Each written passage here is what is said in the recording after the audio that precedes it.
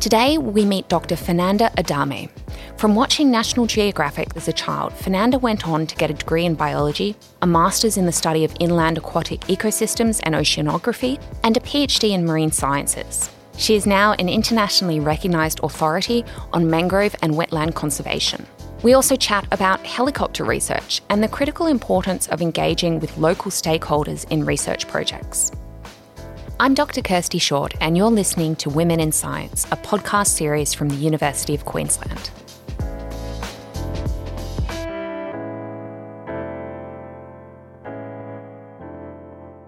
I'm delighted to be here with Fernanda Adame. Fernanda, you are from Mexico originally. Can you talk to me a little bit about how your career in science was fostered and how it was perceived when you were growing up? It was somehow odd that I decided to be like an environmental scientist, but somehow not. My dad is an academic, but he works in law and philosophy. So he did work at the university, but there's no other like environmental scientist or any really adventurous or very keen on field activities in my house. But I remember watching this episode of National Geographic when I was growing up. That was kind of the new thing. Mm-hmm. And I could see like the explorers walking around in Africa with the elephants. I was like about 7 years old, and I said, that's what I want to do when I grow up. So then I realized that what you had to do was study biology. So that's what I did. And then I always had this thing for Australia. I was imagining it's like this wild, beautiful place. So no elephants. But no elephants, yeah, no elephants. So I decided to come to do my PhD in 2005. And then I've just kind of stayed here since then. Amazing. And so how did you find that process of going from I'm enjoying my bachelor's degree, I'm enjoying the research, to deciding to do a PhD? I guess for me it was always like a natural progression. I wanted to be in the National Geographic. Mm-hmm. And I knew I had to do a PhD. So It was just kind of natural for me. I always knew that that's what I wanted to do. And was the appeal of Australia just the sheer landscape, or was there something there that you thought there's a particular area of science and environmentalism that I'd like to explore? Well, I guess Australia had a good reputation for being good in environmental sciences, and it's one of the few countries that are a developed country that's in the tropics. So that's important because it was the choices were then going to the US, going to Europe or Australia. So Australia seemed a lot more appealing. Better weather. Yes. And so you finished your PhD, and what was next? Going on to postdoc? Yeah, so I started working in Mexico. I got a fellowship and I worked there in the Caribbean for a couple of years. And then I got a position at Griffith University, which is where I'm still working on. Mm-hmm. And I stayed there since then. And how did you find that moving between countries? Because that's a pretty big shift to go from Mexico to Australia and then back to Mexico. I actually enjoyed it a lot. I love being able to do both things, like to live between countries, because I have a lot of projects in Mexico. So I'm always working with people with Mexico and doing collaborations between Australia and Mexico. And I actually find that really fulfilling. It's like, can I get the best of both countries? Yeah. And you didn't face any problems in terms of re-establishing yourself in either country? No, I find Australians, very akin to my own values. So I find it really easy to make friends here. So I don't have it was just being really easy. That's fantastic. That's what we want to hear. Yeah. I'd love to hear more about your research. And I think what's fascinating is that you're working between local communities, government agencies, and working across a wide variety of stakeholders. So can you talk to me a little bit about that and what your pet project is now at the moment? Yes. So I guess one of the things you realize when you're doing science is that every scientist wants to make sure that the science is helpful. And I think that's one of the dreams of everyone that does environmental science. You fall in love with whatever you're studying, whatever environment, and you want to make a difference. Yeah. But the only way to make this difference is to engage with a lot of people and asking them what exactly is what you need, what questions you need to be answered. I've learned this throughout my career, so I always make sure before I start any project, I engage with everyone, state government, traditional owners, other indigenous communities, NGOs, sugarcane farmers, everyone. Not just do the science, but also do the engagement from the planning of the project all the way to the delivery of the results to make sure whatever we're doing as a scientist is helpful.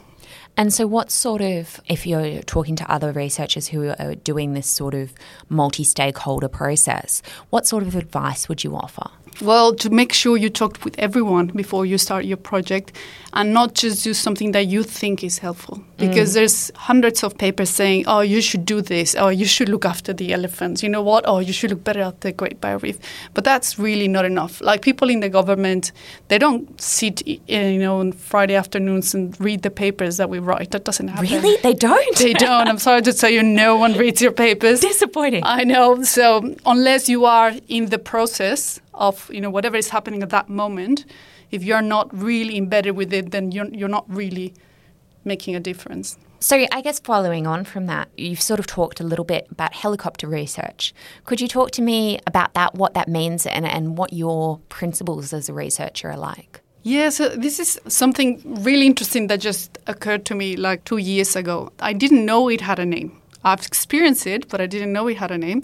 But I experienced it a lot in Mexico. And helicopter research, it's the name that's been given to the practice of scientists from developed country going to a developing nations, doing some science, and then going back without leaving anything behind. And I started reading a little bit about this, and it's really interesting because it turns out that this is not a recent thing. It started with Darwin. Darwin was the first helicopter scientist which went around the world, did this amazing research, took samples from everywhere, came back, wrote the origin of species and, numbers of publications, and never ever mentioned any of the people that were living in Americas. And there's examples starting from Darwin, all the explorers of that area, that's what they were doing. And it's kind of stayed as a normal practice.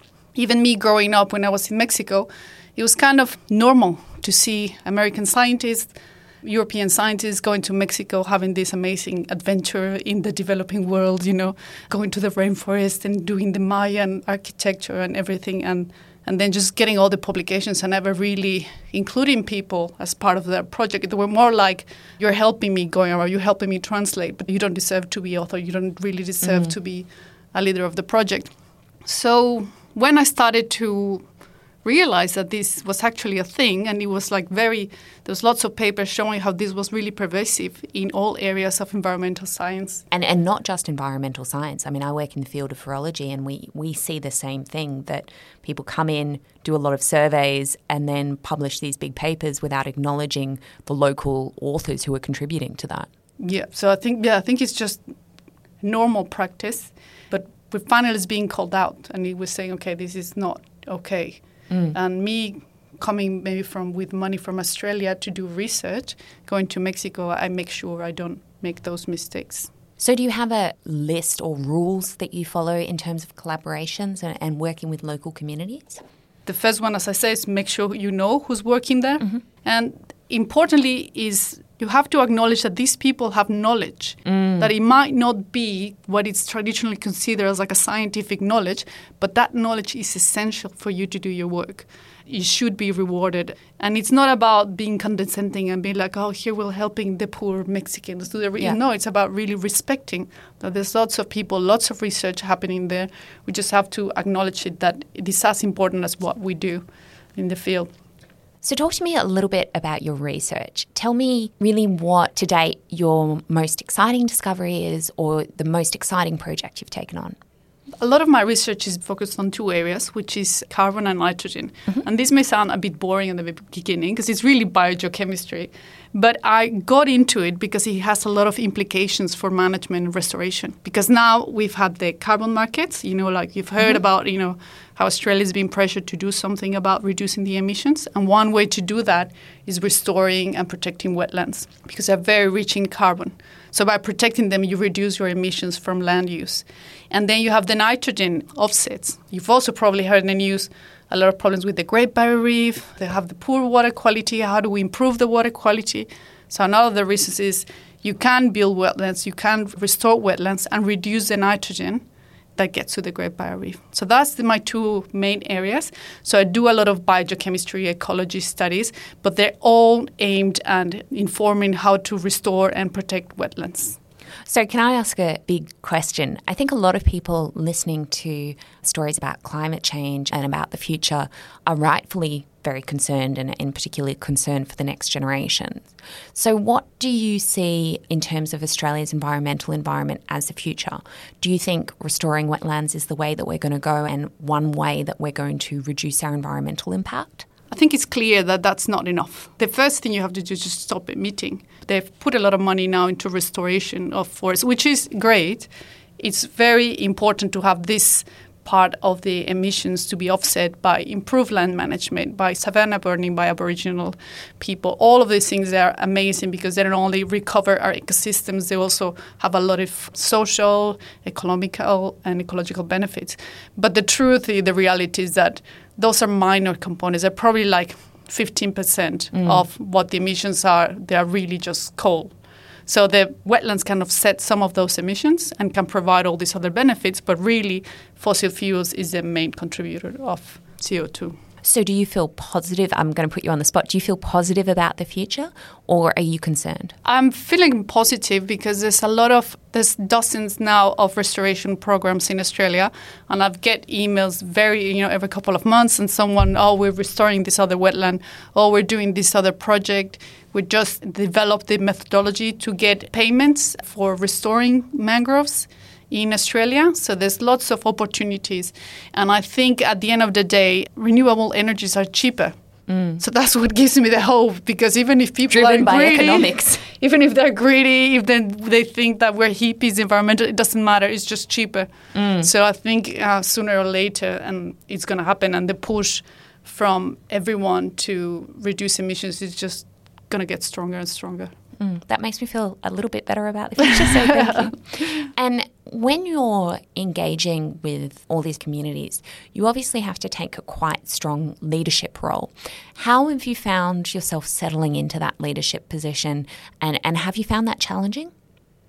I think it's important just to, when you engage with people, to listen to them and to just find out what do they need. Just take the time, to that extra bit of time, to know them as persons, see what they like, what motivates them to do what they do. And those things will give you that extra connection with the person, and they will really appreciate that. So that's what I've noticed, that people that you work with, that they feel valued and they feel that they trust you. That's very important when you build relationships. That will give you the respect of just not your work, but also as a person. I love that. Your approach to research is very much about building long-term, collaborative, integrative relationships rather than, as you say, this sort of helicopter research idea or fly in, fly out. I'm going to move now to our sort of rapid-fire questions. Yeah. Don't worry, they don't have to be that rapid, so don't stress. Could you tell us which woman or women have been the biggest influence in terms of your professional career? I've been thinking about this question, and I've come up with 3.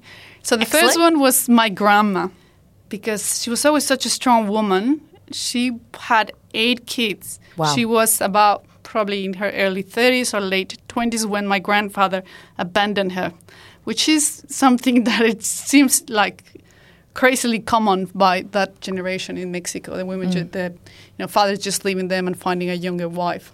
She was always so strong and so brave. She never, ever complained. And I was always admire her for that. Yeah, so I think she... And so she raised 8 kids. She raised 8 kids by herself. Gosh, it puts modern living in perspective, doesn't it? I know, and she had no qualifications because she was never allowed to go to university. I mean, I can't even imagine that situation, but all until the last day, she died when she was 97. Wow. She used to say, when we were trying to lift her up or take her out of the car, she would say, "Don't help me now because otherwise you'll help me forever." So she was always... really tough, but really lovely. And so she was a very good example for me. And who are the other 2? The other 2. Okay, so my mom, you can see in history how we've kind of come a long way as women. Yeah. And she did have a career. She did go to university, but she was in a lot of ways a housewife. But she always wanted to have her career and have her own things. She didn't want to be completely dependent on my dad. So she always had a little like shop that I remember I worked since I was a little kid. And the shop kind of moved from being like shop when they were like develop photography, you know, when we had to develop like the photography back in the days. And then they will sell like yarn. I will do knitting classes, and then she will sell like kids' clothes, and it became a laundry. It was a lot of things, but I was always very proud of her for that because she was always kept that part of herself, like trying to be independent in her own way. So now I feel there's a lot of pressure on the third person. So the third person only had one kid. But it was my PhD supervisor. It's actually a professor from UQ. Since she was my supervisor, I've worked with her. Half of my publications are with her, like half of my projects still with her. She had a family. When I was her PhD student, she was a mother of 2 young kids. And she's just always been not just amazing as a scientist, but it's also, she's really compassionate and really, I don't know, she inspired me a lot to be what I expect to be as a scientist and as a mother as well. I think sometimes we underestimate the impact that these sort of mentors have on our lives at our peril, because it's just all the research we do and everything like that, it can have such a profound effect on our future. Yeah, and sometimes you don't notice until you sit down and you start to think about it and you're like, oh yeah, this was very helpful. Tell me if you've experienced any sort of obstacles that relate to your gender throughout your career, or anything that you sort of reflect upon. Yeah, one thing that I've noticed now, because it's just now that it's being kind of called out that it's the wrong thing to do, is like sexual harassment. And it's just so prevalent in Mexico. I can't remember one day that I didn't go out to the streets and I wasn't like, how does it called? Catcalled. Yeah. And grabbed and pulled and told. And, you know, sometimes there were like inoffensive things like, oh, you look very pretty today, to sometimes they were like, you know, I don't want to say it. Yeah. You know, like just, it was just constant. And I was always upset about it. And I was really feisty when I was young. I'm still really feisty. And I'll be like, always like, what do you want to say? You say it to my face. And I was always like fighting with people on the streets. And it's just now that I realize how wrong that was. Still, even like going to conferences or like things at university, they will still like try to grab you and, you know, hold your waist and come here and show me your poster, you know, you really wanted to like show someone your graph. And then, you know, in those days, and you know, it was kind of normal. They would say, oh, don't pretend that you don't like it, you know, like women like this. And it was like, yeah. Don't know who you've been talking to. I know. And you didn't even know, like girls didn't even know that it was wrong, you know, but... So I think that was something that I've been thinking about that was really wrong. And even when I was growing up, I'm more like having kids and stuff. The one thing that it's always is like when I go back to Mexico, is there always the expectation that I should be looking after my son and I should be supporting my husband. So I'm always the bad mother that just works too more. Yeah. And my husband is always the best dad because he does more than what other dads do, you know? Yeah. So I always get that. The expectation is still different. Yeah. And I guess the final question that I have for you, what's the best piece of advice that you've received, or what would you like to pass on to the next generation? Yes, so I do have advice. That's also something that I've been thinking recently. There's a lot of opportunities now, I think, for women. There's a lot of fellowships, opportunities to give presentations, to give seminars. Like now I'm here talking about my story, 20 years ago nobody would care. So there's lots of opportunities, but there's some women might be a bit hesitant saying like, oh, I don't want to get that fellowship because it's only for women, or I don't want to get that award just to tick the box. But I say, you know, just take it. You know, we're given these opportunities now. I think it's good that we're fighting, that we're saying what we don't like, but it's sometimes we have to stop and just not being the victims and say, oh yeah, they're offering me this keynote. Yeah, I'm going to take it and I'm going to do amazing. And women for generations have fought for that opportunity that we get offered.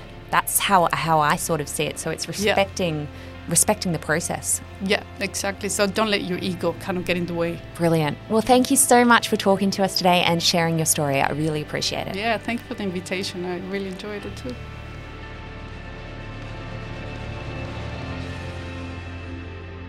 You've been listening to Women in Science, a podcast series from the University of Queensland. Make sure you subscribe wherever you get your podcasts. This episode was produced by Dr. Marluz Decker and Dr. Marina Fortes. Technical production is by Daniel Seed. I'm Dr. Kirsty Short. Thanks for listening.